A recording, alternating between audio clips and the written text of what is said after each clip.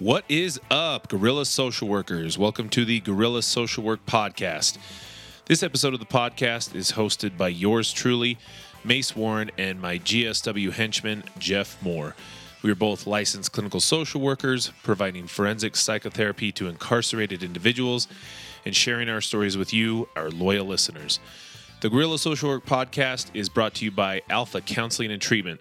Alpha Counseling is Utah's largest and most respected provider for forensic clinical therapy. Alpha Counseling is excited to announce the opening of a new office in southern Utah. So this episode was great, guys. I'm really looking forward to hearing some feedback on this. Jeff and I talked about Corrections Academy that he's currently attending and kind of the need for clinical professionals to work closely with corrections professionals to ensure the success of clients. Too often there's kind of a huge divide there, and we talk about why that divide exists and maybe some ways to kind of work through that. I really enjoyed the conversation. We hope you do too. Please don't forget to tell your family and friends about us. And if you haven't already, please give us a 5-star rating to help us grow and reach more listeners. And without any further delay, we hope you enjoyed the podcast.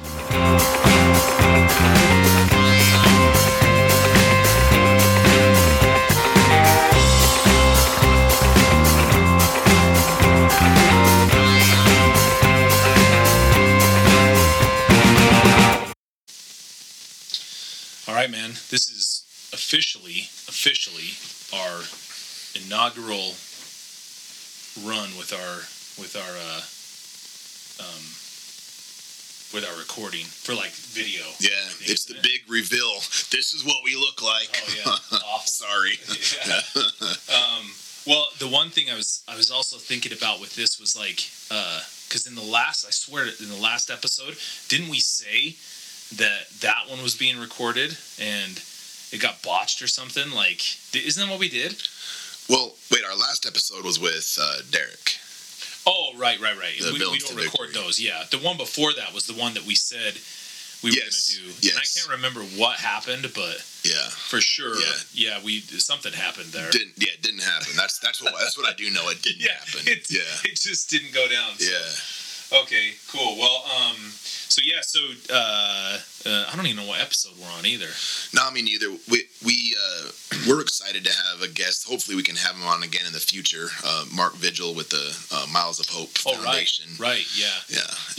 But part of it is we just got done doing a training for our clinicians, so our minds are burned out for a minute here on that stuff. But no, we're happy to be doing it. So, so one of the things we're planning on talking about today is you're going through an academy right now, like a police academy. Is it anything like the movies?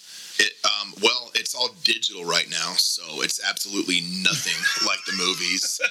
Yeah. Dude, those movies were so cool back in, like, I still watch like Police Academy. Yeah, they hold up, and some of those, like, they're just funny, you know, like some of the things that, and then I love it, the epic things at the end that they're doing, like to like, you know, fight crime or whatever the hell they're up to, dude. Yeah. Like, who's that dude, Steve Guttenberg or whatever? I don't remember. Yeah. You don't remember Police Academy movies? No, I remember his name.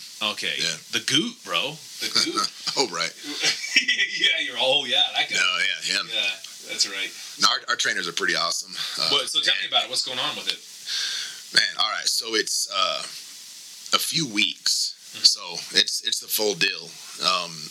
It's like 7 a.m. to 5 p.m. We go straight through, and because of COVID, of course, we're doing it all online.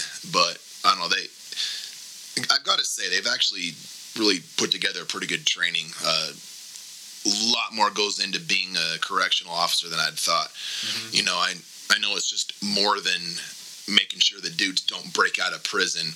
That is a huge piece of it. Security is number one. But yeah, there's tons of policy and procedure stuff. There's stuff on like firefighting techniques. When I was up there, I had to fight an actual fire when I was up there. Yeah. Really? That's no joke. Yeah, when I was going through that same academy, they had me. That's fun. It's kind of crazy. They had a fire that was it's out of a machine, so I imagine it's all propane or whatever. And then what's the acronym for it though? Is it BASE? Let's see what it put me on the spot. I don't remember. I think the acronym was like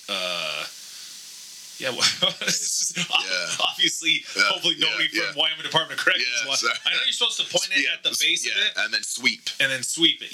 That's really it. And aim. You gotta aim, base, sweep, abs. There it is. For sure. Okay, sweep. Yeah, and so I did that, but I was like talking crap beforehand. Yeah. So I was like, "Oh yeah, I'm gonna nail this" or whatever. I don't even remember what I was saying. So the guy who was doing it didn't put the fire out, and I was like, "What's going on here?" Yeah. Even though I did it the right way. Yeah. And then burned the building down. Yeah. And then that was. That's why it's digital now. That was like major there is fire. not. Yeah. That was the old fire of 2020. The old fire. But it's pretty cool though. Yeah. Because it digitally, I mean, it probably just wouldn't have the same feel. No, it's not gonna have the same feel as what you went through. But that again, the trainers are pretty engaging, so that's cool. Yeah, it makes it nice. Yeah, that's cool at least. Well, that's good. So, and that kind of made me want to talk about tonight. Like a lot of the work that we do is involved with correctional officers, and essentially a lot of the work that we're doing is in their their territory. They're providing a forum, through which we're providing the services of treatment to these clients, and having to go in there and do the services. There's just a different mentality, and in terms of like correctional officers versus therapists. Right. And one of the things is, I mean, we can obviously like identify some of the the silliness that's sometimes associated with it, but also I think one thing I'd like to talk about is for therapists who are looking to go into that field, maybe not necessarily like a survival guide, but I guess tricks of the trade that you and I have learned that have helped us kind of navigate that system and do better at being able to provide those services for the clients that we're working with, while at the same time respecting the officers and their positions, and and being able to work with them for better outcomes and stuff like that. So it seems like a kind of worthwhile topic. Yeah. Well, right, and a lot of we have common goals with with corrections, treatment and corrections have there's some overall we want what's best for the society and helping people, keeping people safe, but at times our goals can appear to diverge, and that can create some, like, I guess, potentially tension if you don't know how to deal with it. Like for instance with I guess this would be more applicable to probation than relationship we have with probation, but we're always encouraging our dudes to learn new hobbies, get out and explore new leisurely pursuits, and a lot of times these dudes probation restrictions or parole restrictions prevent that at a time. And so like that I've noticed over the years that sometimes there's some tension that builds up, and sometimes therapists can PO's always putting the foot down, and I think sometimes COs or like therapists always just trying to let loose bleeding heart type people, and there's definitely like an art to being able to blend the two and maintain a relationship with your client that helps them actualize their goals, while at the same time keeping in the good graces of security, whether that's in an institution or on probation. Like you can navigate both. It doesn't have to feel like you've got your client on the operating table and on the other side is the correctional officer stabbing him or something. It doesn't have to feel that way. Mm-hmm. And I think sometimes people, maybe clinicians early on in this field that can maybe adopt that mentality. So it kind of feels somewhat baked into the cake, isn't it? I mean, like you go into that and I mean that's, I don't know if those are stereotypes or just kind of how things have come to be in terms of expectations, but it almost feels like those things, just going into that you almost would be primed to expect that, whether it's being an officer or whether it's being a clinician who's working with officers for that. Is like these are the things that I can expect, because it's just, I mean, I don't know if that's like built built into us, but that certainly is something that even before I started working, that I could expect that. And I maybe that was just word of mouth from other clinicians, and what was going to happen when I was working with officers. Like the stereotypes of like cops or how officers are. What it's like in jail. Type of thing. And I think, especially based on like our experience recently when we were going through training with the officers at Weber County Jail. Yeah. Just how that obviously is not accurate, and that in some cases I think them having the knowledge base of what we're doing is a big piece of that. And notice, like, so it's not just smoke and mirrors and not everything super private and can't be talked about. Like, that was actually one thing that I heard about a previous provider. This was direct feedback from folks in Wyoming Department of Corrections that we talked about, was that one of the previous providers just would not share anything that was going on with the clients. Nothing whatsoever, right? Which to me just didn't make a ton of sense. And so despite the fact that they had asked certain things, and don't get me wrong, certain things I think are privileged information, clearly. That's just confidentiality. But other things, not so much. I mean, let's not forget, this is an institution in which they're living, and there's rules that need to be followed. And I guess one thing that I've really appreciated working with security is just learning how much of an idiot I am when it comes to security. Oh, yeah. I have no clue what the hell is going on, and I learn way more from officers than I would normally. Like, an example of this a couple times, and I've had to catch myself on this, was like, I'll be drinking like an energy drink, right? I'll drink it in the when I'm in there, and then I finish it and I just throw it in the trash, right? Nope. Right. But this is a trash that they have access to, and I'm like, what's the big deal? Well, the big deal is that aluminum can be turned into a weapon, bomb, right? Or a bomb. yeah. Or some other type of object that God knows what they'll do with, right? Like a Doritos bag. Oh yeah, Like I was. What do they do with that? So there was. It was actually not mine, but it was some sort of bag like that, like a Fritos bag or something like that. And they just asked, "Hey, can you not leave this in here?" I'm like, "What? What are they going to do with that?" Like, right. And basically he turned it inside out and showed that the inside was silver, and said that, well, what happens is they take the razors that are in their razors, their actual razors, the disposable ones, and put these in there. So now they have a razor. And then when we inspect it, it looks as if there's a piece of metal in there, when really it's the silver piece of a chip bag. A piece of a chip bag that's in there. And so I was like, well, dude, I would have never even thought about that ever in a million years had you not brought that to my attention. And so those are what those lessons have taught me, is just I'm an idiot when it comes to security. And that for my safety and the safety of clients, and certainly the safety of the officers, like, security is king. I have to, I have to operate first when I'm coming in there to their house and following their rules. That security is utmost important, because if that's not there, like, none of what I have to do makes any difference anyway. Like, we can't even make any progress thereafter. And potentially you yourself or your own personal security is jeopardized, Right. Like, kind of a common thing that if you work in an institution, you're going to know that in the middle of one of your groups or in the middle of one of your individual therapy sessions, that there's going to be some type of emergency. There's going to go on shutdown, and your plans for that day for running the group are dashed, and you just have to be okay with it. Right. I think people maybe people don't get too upset about it, but I think that realizing that, the work we do is important. The stuff that we've, all the, the whole basis of this podcast is exploring the clinical side to things. Of course, it's important, but security on a fundamental level does take precedence, and ultimately, the techniques and strategies that we're teaching our clients are not nearly as effective if a shank gets into the prison. Right. Or something. Right. Well, just think of just the premise of therapy groups in general. I mean, like, I think as you're getting into just like an outpatient therapy group, that if you were holding it, like, safety is the number one thing, right? Most of the time they're talking about safety in terms of, like, not calling each other out or breaking confidentiality or that we're not going to attack each other within this group in terms like verbally attack one another.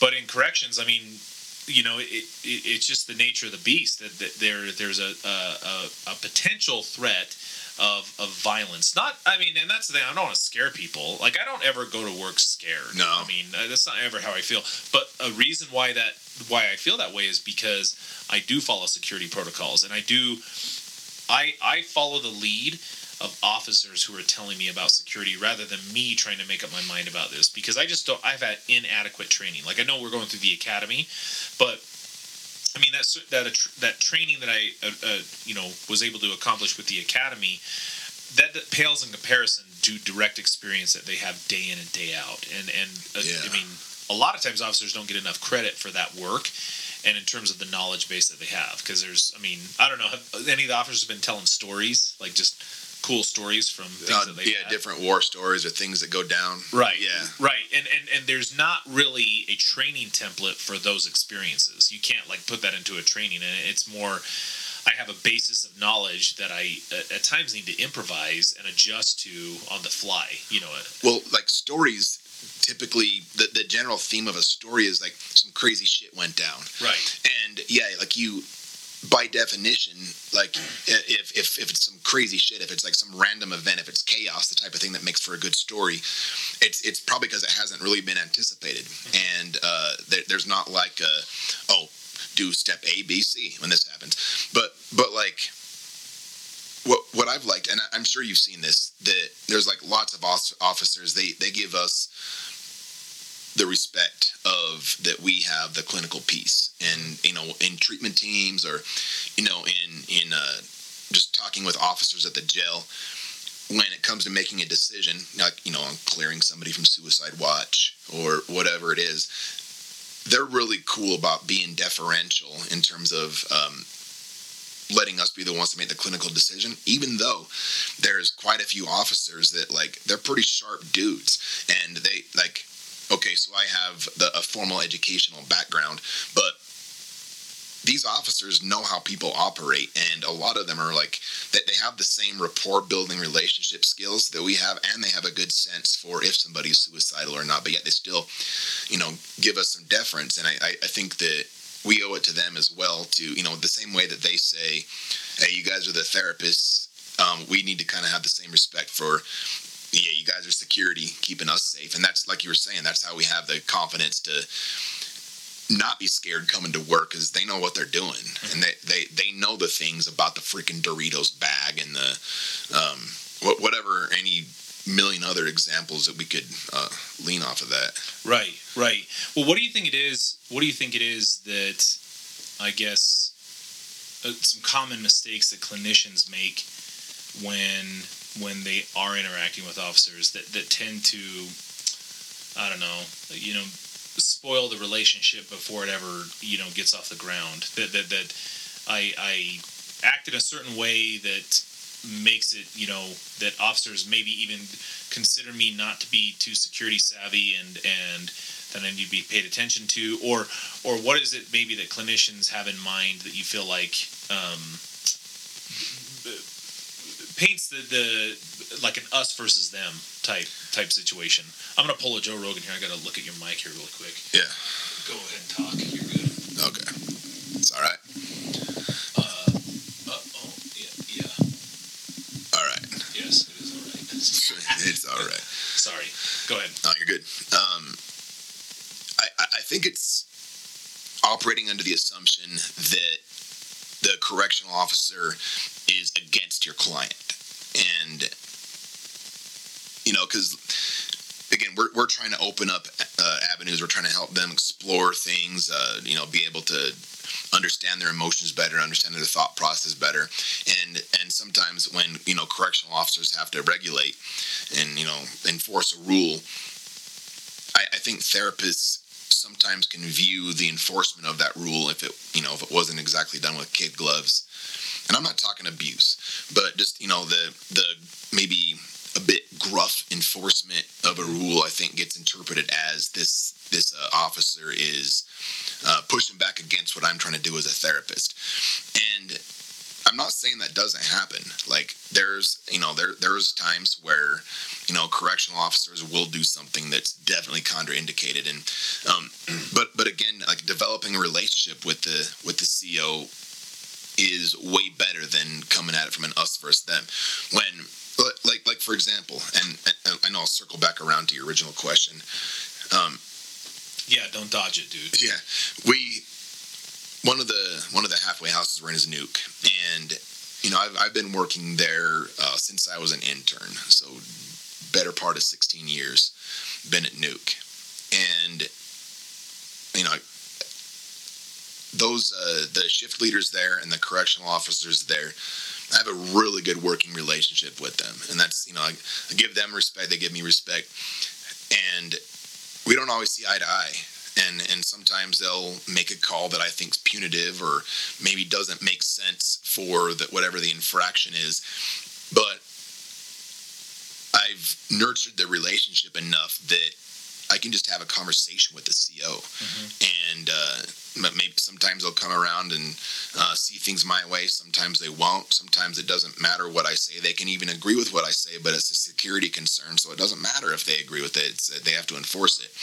And so I guess I would just say, to answer your question, to treat the relationship with the CO as being maybe not every bit as important as your client, but still pretty damn important. And you nurture that relationship and just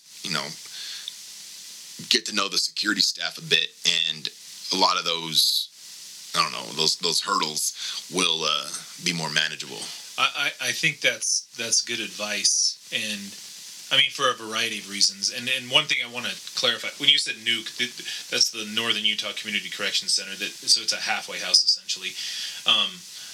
And I guess the point behind that is, if I want to be effective within this, like within the work that I'm doing, literally I have to. I mean, part of what I'm doing, I have to have their permission to do the work that I'm doing, right?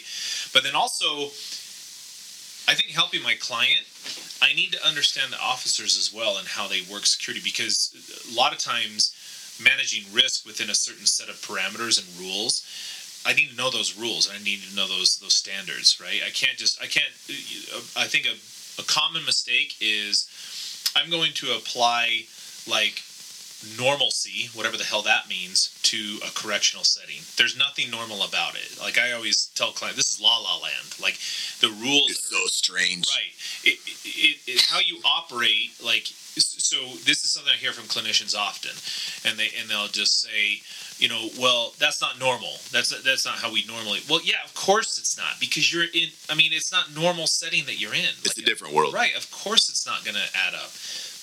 It's like, well, we're dehumanizing them. No, that's not it. That's not it whatsoever. We're not trying to dehumanize anybody. What we're saying is that, for whatever reason, these folks have demonstrated a behavior that's not consistent with, polite society, if you want to call it that. Yeah, the great social contract. Sure. Yeah. And as a result of that, it needs some rehabilitation. So, I mean, I can't remember which, man, it was a book that was really pretty sophisticated. It was hard for me to listen to forever, but it was called Behave was the name of the book, and it's by a really smart dude. Yeah, I don't know if you know which one I'm talking about. I know the book. I haven't read it. You've been talking about that book for years. And one of the things, I like the analogy that was used in there. It's like if I have a car that has unsafe brakes that's a hazard to be on the road. Right. And if temporarily that car needs to go into the shop and get repaired, okay, and that's kind of the same thing is that certain behaviors, certain ways of thinking and acting and maybe whatever's going on is just not consistent with other people's rights to just be in the community. And as a result, they need some time away from that. Okay, and then let's rehabilitate them, okay? So not warehouse, not do any of that stuff. There's a lot of evidence to show that the deterrence theory is not a huge factor in this. So, and that's where we come in. But just simply saying that, well, this isn't normal, and that's not normally how people would resolve these things. Like an example, is an institution in which we work. There's a system called a pull-up system, right? And the pull-up system, make sure I'm describing this correctly, goes like, okay, if I see you doing something that is against, as an inmate, yeah. From one inmate to another inmate, I'm seeing you, observing you engage in a behavior that's against the rules, then my obligation to you is that I give you a pull-up. And essentially it's just a piece of paper that says what I observed and what I would want to see different, right? And I mean, what are the consequences for that? Had to do some cleaning sometimes. Yeah, or nothing. Or written. Yeah. Well, or we have them do in our work. We have them do a behavior chain, right? Yeah. To then be reviewed with their therapist. So really minimal, but like they flip out. They flip. Right. Their reaction is out of proportion with the punishment. Right. Yeah. Right. And look, I understand that some of the things you could categorize. And I think the clients would acknowledge this too. Is some of the things that they're identifying are petty, you know. Oh, it is. Sometimes they are. But, so, like one of the examples that I thought was like when somebody didn't clean out the microwave correctly, right? Yeah. Okay, but I thought about this though. Okay, and I thought about cleaning. And when we lived in like bachelor pads, and you know what I'm talking about. Oh yeah. Like you probably see where this is going. I remember living with the most filthy creatures on planet Earth as roommates, and despite my best efforts, they just would not clean up after themselves. And I remember one time, one of our good friends, Alan, shout out to Alan Falls, he lived with a roommate that never did his dishes ever. Right? And Alan took all these dishes, dirty as hell, mold growing on them probably, and put them in this guy's bed. I did that move once to a roommate. Right. Okay. And what I'm saying is sometimes that can get volatile. Like people come home and they get, I mean, fortunately for Alan, I think, I don't know, maybe this guy was afraid of him or whatever. He just got kind of mad. But what if that turned into a fight, right? And obviously, this is what you're saying. So this is a matter of Alan getting so frustrated with this guy because he never cleans up after himself, and maybe Alan's trying to bring a date over or something like that, and there's smelly ass dishes in the sink, and he's not cleaning up after himself, right? And so one thing kind of builds onto another, right? And now this is the only thing he could do. He said, "Hey, clean up after yourself. Clean up after yourself. Okay, I'm going to take this and put this in your room on your bed." And then maybe this guy brings his girlfriend home and wants to go to bed, and then now we're into a physical confrontation with one another, right? So some of those things, I think, even though they're tiny, petty little infractions, man, if that's the worst thing that's happening right now, and that's the behavior that you need to change, that's impacting another person, well, I don't know if I really care too much about that. I think that's a pretty good way of addressing that behavior before it turns into a big deal. And if it says, "Hey, this bothers me," well, guess what? I can change my behavior and not bother you anymore. And then you're not going to be able to come that direction. If that's, and I can consider it petty. I got to have an opinion, and then that's it. I just change my behavior and clean up the microwave after there. So like, if we were to like have a continuum, on one end there's chaos, and on the other there's order, and at any given moment you're traveling between these two extremes of order and chaos. Like little things like a dirty microwave is just an incremental step closer to chaos. It's out of the norm. It's some people might look at it as a respect issue. It's something that could potentially, along with another cascading series of events, push things towards chaos, which in a secure setting is quite a problem. Well, yeah,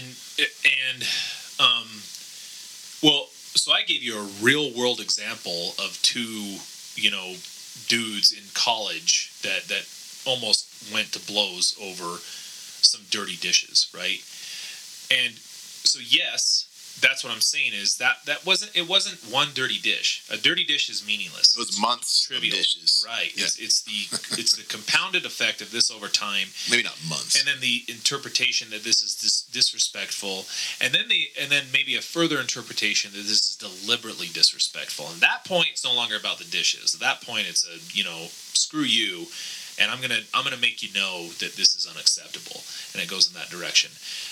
The thing that people don't factor in is like when you're in an institution, if you're in a prison, things that normally don't mean anything mean a lot in there. Yeah. Okay? So perceived slights are huge. Right. Certain things that you either say and or do, I mean, I don't want to say inmates are like, mandated to become physically confrontational over this, but in a lot of cases, that's what they think. They think if you do this, then my next move is this, because if I don't do this, then there's other people who are watching this, and they're going to take advantage of me, on some of those things. It's a very real kind of unspoken rule that has pervaded every institution I've worked at. Right.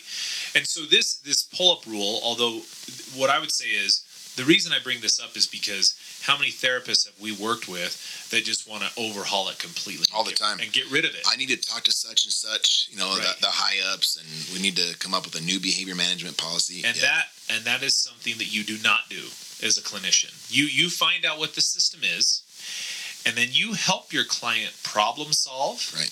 and you help them find ways to navigate that system appropriately. That's what you do, because your job is not to overhaul an entire system that for whatever reason was put into place. And sometimes it's a courtesy that I understand why that system exists, and other times I don't get to know why that system exists. I don't get to know why certain things happen. I just have to know that it exists, and I say, okay, cool. If it's predictable, that's great, because if I can predict it, then it has an element of control, because I can modify my behavior around that prediction, and then we can go from there. But clinicians just tend to fight that. They think this is an injustice, and my client is being abused. And I'm like, well, hold on. Like, he was given a piece of paper by another client, and he had to write on another piece of paper. I'm not sure if that falls into the area of abuse. I do want to make sure that all the stuff that we're talking about, like there is definitely such a thing as abuse of authority, and that's not what we're referring to. What you're talking about is an opportunity. So rather than focusing on changing the external world, this is an opportunity for your client to learn some frustration tolerance techniques, to, all the CBISO stuff we talk about, the emotional regulation, the social skills, understanding the perspective of others, the different, thought stopping, all these different skills that we teach. That's the time to apply it. Right. And there are rules that I personally think, oh, that's kind of bullshit, but so what? Right. That's like that. I mean, it's like, I know it's cliche to say oh, that's life, but it kind of is, and there's rules that I have to live by, laws that I actively don't agree with, but I don't have the power to change those laws. So I have to find a way to operate within those laws and deal with that frustration accordingly. And so I'm not doing my client any favors if I, put on my cape and, swoop in and rescue them by overhauling a system that precedes us and will be there after us. Right, and I don't think, you're not doing that. So did the clients deserve to be validated? Well, 100%, yeah. Yes. Some things are frustrating. I get that. I mean, I'm frustrated too sometimes. But what I don't do is I'm going to fix this. No, you're not. You're not going to fix that. And what happens is now I make this promise, and then I categorize it to the client as this is, abusive or whatever. Yeah. And then now I've aligned myself with them. Great. But this is now kind of almost a false alliance, because it's beyond the scope of what I'm capable of doing. When in reality, it's a real simple shift. I validate the fact that this is frustrating, or it makes them angry, and they have a low tolerance for this at this moment, and then I shift gears immediately into, okay, well, how can we what can we do to resolve this? Because there are options there, and the best proof I ever have is how many other clients are pulling it off. How many other people are able to pull this off, right? But you have a problem with this. Well, okay, that we could. It's easy to narrow down. There can only be a number of things that are really coming up that you have a problem with this. And the focus should be on the things that the client can control, which is the way they're thinking about it, and their actions. Well, that's our job. Yeah. And of course, like, one thing I wanted to do on this was I didn't want to, like, just leave us hanging dry. This was something that I wanted to bring up here. When it comes to, this was an article that I pulled up. This is from Psychiatric Services, the October 2001. So semi-old, but this talks about the role of correctional officers in multidisciplinary mental health care in prisons, which is a lot of what we're doing. And this one right here, kind of this paragraph that's down here, I thought this was of particular importance. And it said here, the role, so it says, clinicians have only brief contact with inmates compared with the daily contact experienced by correctional officers who essentially live with inmates 40 hours a week on the housing units. Officers are typically the first to observe significant changes in an inmate's routine or mental status. In the structured prison environment, bizarre behavior suggestive of mental illness, deterioration in self-care, or an increase in aggressive or irritable behaviors tend to stand out. Mental health staff depend on correctional officers for this information because patients can often look good in a clinician's office once a week, even though their overall function is in fact becoming impaired. Dude, I thought that was just so well said.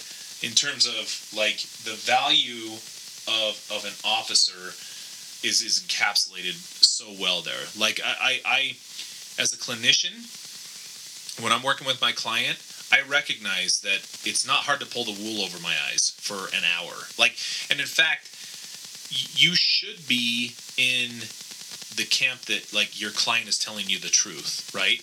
I mean, I think clinicians incredibly ineffective if you know, when you, like, you know how an inmate's lying, his lips are moving, or whatever the hell they say. Like, you can't afford to be that way when you're a clinician. You have a real limited amount of time to interact with the client. We can't be playing lie detector. Yeah, right. You should be more leaning towards, I think this guy's telling me the truth. And that's why it's easy to be duped as a clinician. Yeah. Because, again, you can't be effective if you think they're being dishonest about everything that they're telling you, right? I mean, similarly, like, if you went into a doctor and you talk about symptoms, like, they're lying. Like, no, you gotta, if I want to help with this, I gotta kind of know what's going on. The problem is that's one measure. That's one measure. That's a client self-report to me and my observations of him or her within that context. But, I mean, when we have behavioral measures of officers, you know, observing them for hours on end, like, that is information that is so underutilized that could make or break, you know, a client's progress and would really help you intervene better as a clinician if you were able to get there. You know, that's why I think it's really cool when officers they know these dudes and ladies oftentimes better than we do. And they know what they're really like, and yet a lot of times they'll still defer to us when it comes to making a decision in their treatment, and, you know, saying, "Well, you're the therapist," and we need to provide them the same respect in that they have a better insight into what's actually going on with the client. This reminds me of the trainings that you and I used to do at the group home, and we would say to the therapist, your line staff are your biggest asset. They're your biggest tool. They know these teenage boys better than anybody. They're the ones that they live with them, again, 40 hours a week. They're the ones that take them on store runs. They're the ones that are getting them ready for bed at night and getting them off to, you know, to the in-house school the next day. Mm-hmm. It's they see how the clients function on a day-to-day basis, and so their assessment of what a client is really like, as far as, like, behaviorally, is going to be way more accurate. We should be using them as a collateral data source to better understand our clients. Well, and where else do you get that? I mean, so if you're in an outpatient clinic working with clients, you're not going to get it. And you have one source of information, one. And there's no, I mean, it isn't like the Truman Show where you have cameras on somebody all day and night. You have one source of information.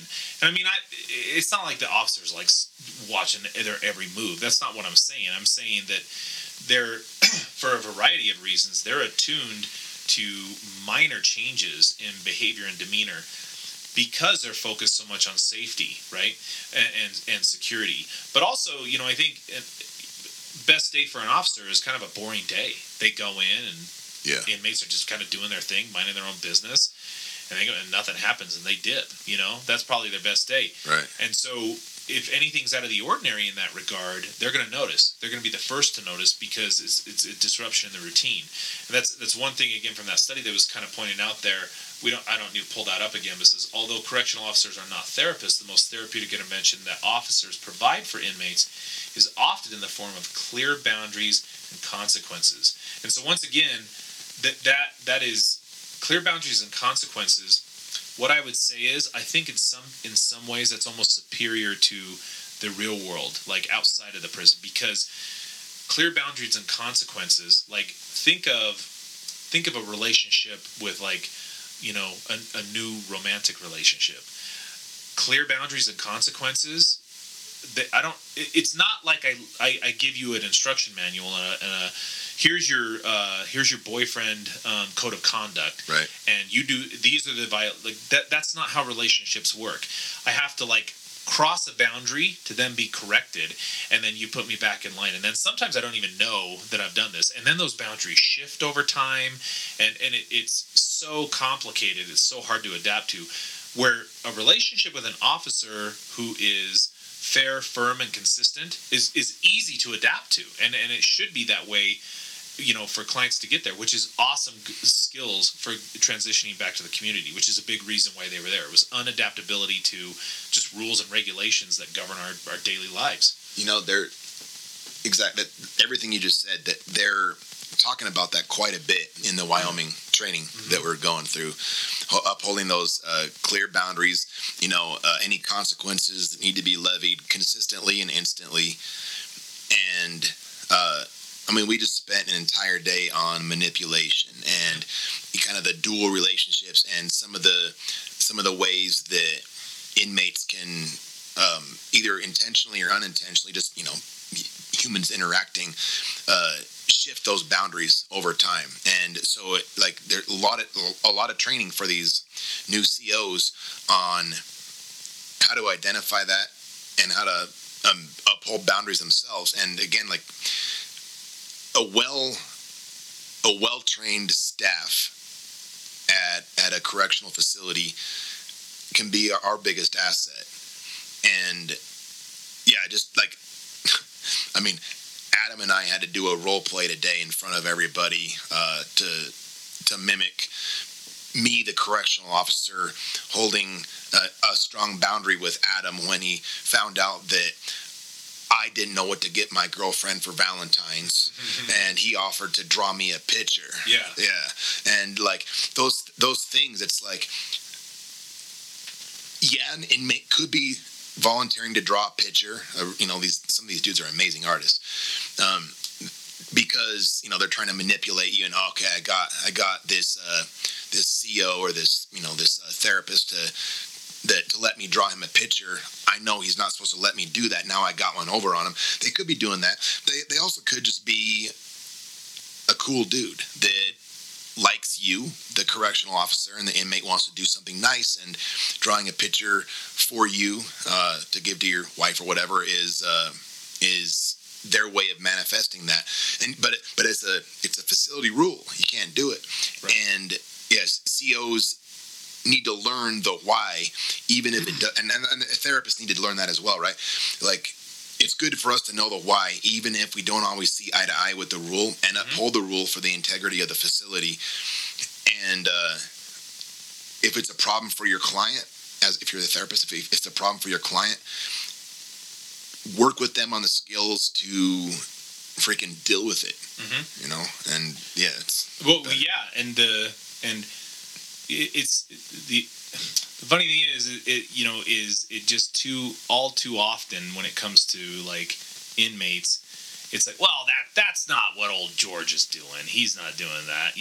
Maybe not. Like you said, he might just be a nice guy. But what about all the other inmates who see that? Yep. So now they say, oh, well, it's open season for, therapist Jeff to be able to, help him with his girlfriend. So then what happens when, it's not George and it's Cedric or something, and the entertainer. He's like, yeah, give this picture to your girlfriend. He's excellent at drawing penises. So he gives you. He's like, jeez. You're like, Cedric, I can't accept that. Well, hold on, Jeff, because you let George draw you a picture, and what, you got a thing against penises, or you know what I mean? Like it turns into it's no longer keeping secrets. Right. So now I'm keeping secrets. Now I'm justifying my own behavior. Now I'm like I'm treating them inconsistently, and it caused a lot of problems. So again, these are yes. Is that normal? Of course not. Like I get to pick who my friends are and who I will associate with outside of this. Of course, that's not normal. Accept that. It's not normal. That's not how the real world works. But having that professional boundary helps the clients adapt to that better. If the goalposts keep shifting from moment to moment, it's going to be hard for them to adapt, right? Yeah. So I don't know. How much more we want to get into this, but I just think some core values to kind of go through with that. A couple of things I was thinking was have patience. Like have patience with the officers because they're learning as well. And also, they may be viewing you through a stereotypical lens of like a hug a thug or whatever that has been bestowed onto them from other officers that may not know much about you, right? Okay. That's awesome because like I have a whole lot of room for improvement, right? It's the same thing I apply to like why we work with high risk clients. They have much more room for improvement. So if you think I'm a total douche walking into you'd be right. But I mean, if you thought I was a hug a thug and that I didn't care about correctional values and all the rest of it, awesome, because I'm going to be able to show you that that's just not true. And then it's almost surprising. It's like refreshing for them when they're able to see that. So be patient and also be patient with the idea that you just don't know what's going on, which kind of brings like you need to exercise humility. Right.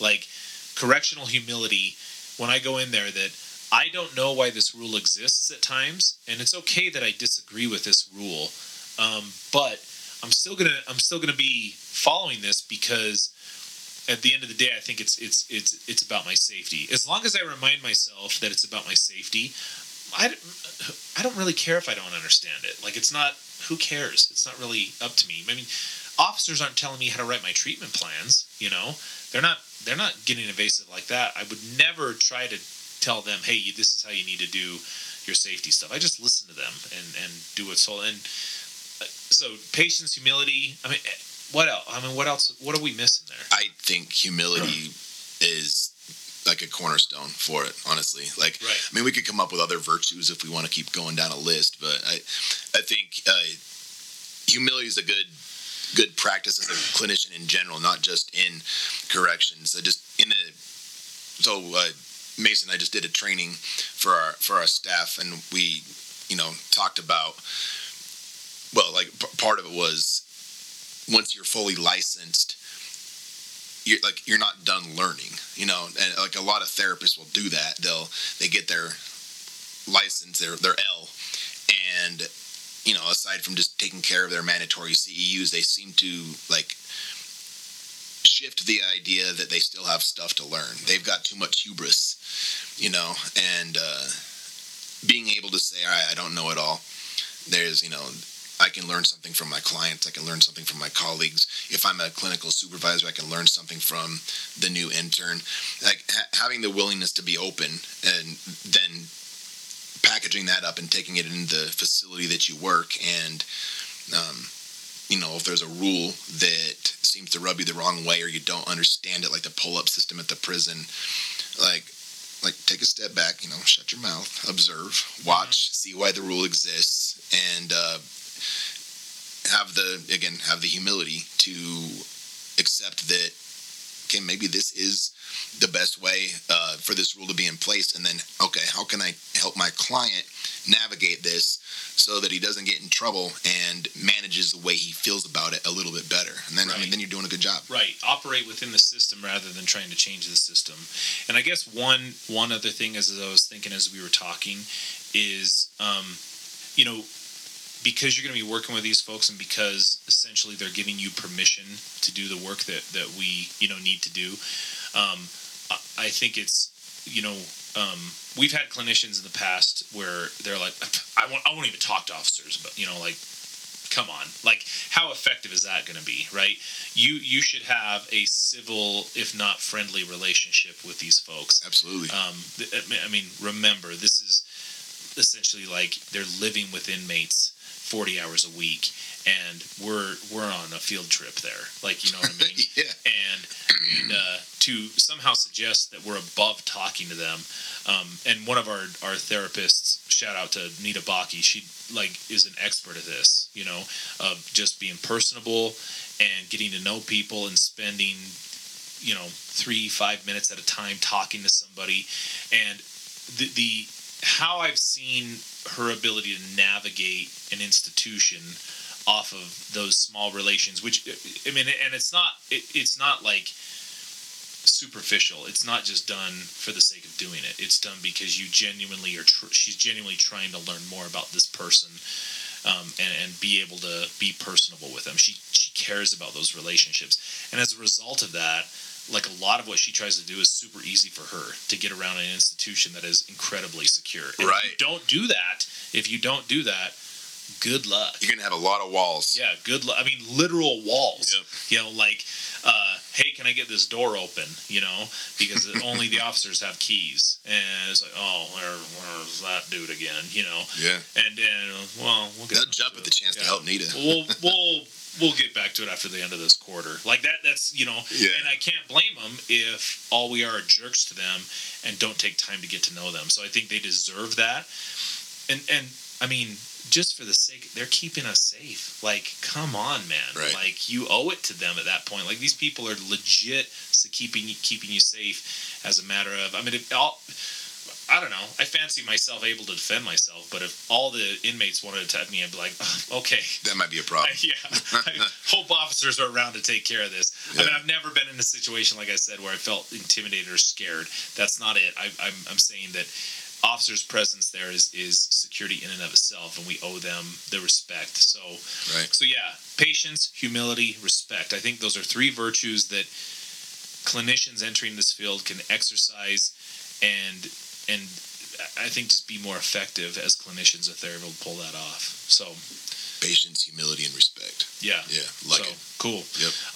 Anything else we need to add to this? I think we can close there. Cool. So I think next episode, hopefully we get Mark in here and we'll talk about Miles for Hope, and then we have some other folks on the horizon. But yeah. So until next time, hopefully you guys like our ugly faces. So get used to it because it's not going anywhere. So thanks, guys. And thanks for listening to the Guerrilla Social Work Podcast with your hosts, Jeff Moore and Mace Warren. We hope you enjoyed our deep dive into all things related to forensic psychotherapy. As always, you can head over to utahsbesttherapy.com to check out our program and check out all the links and resources in the show notes. You can find us on Apple Podcasts, Google Podcasts, Spotify, Audible, and wherever you prefer to get your listener fix. Please share this episode with your family and friends, and don't forget to subscribe and leave us a 5-star rating, which really helps us out. You guys are awesome. We'd like to stay and chat longer, but we're lying. Good night.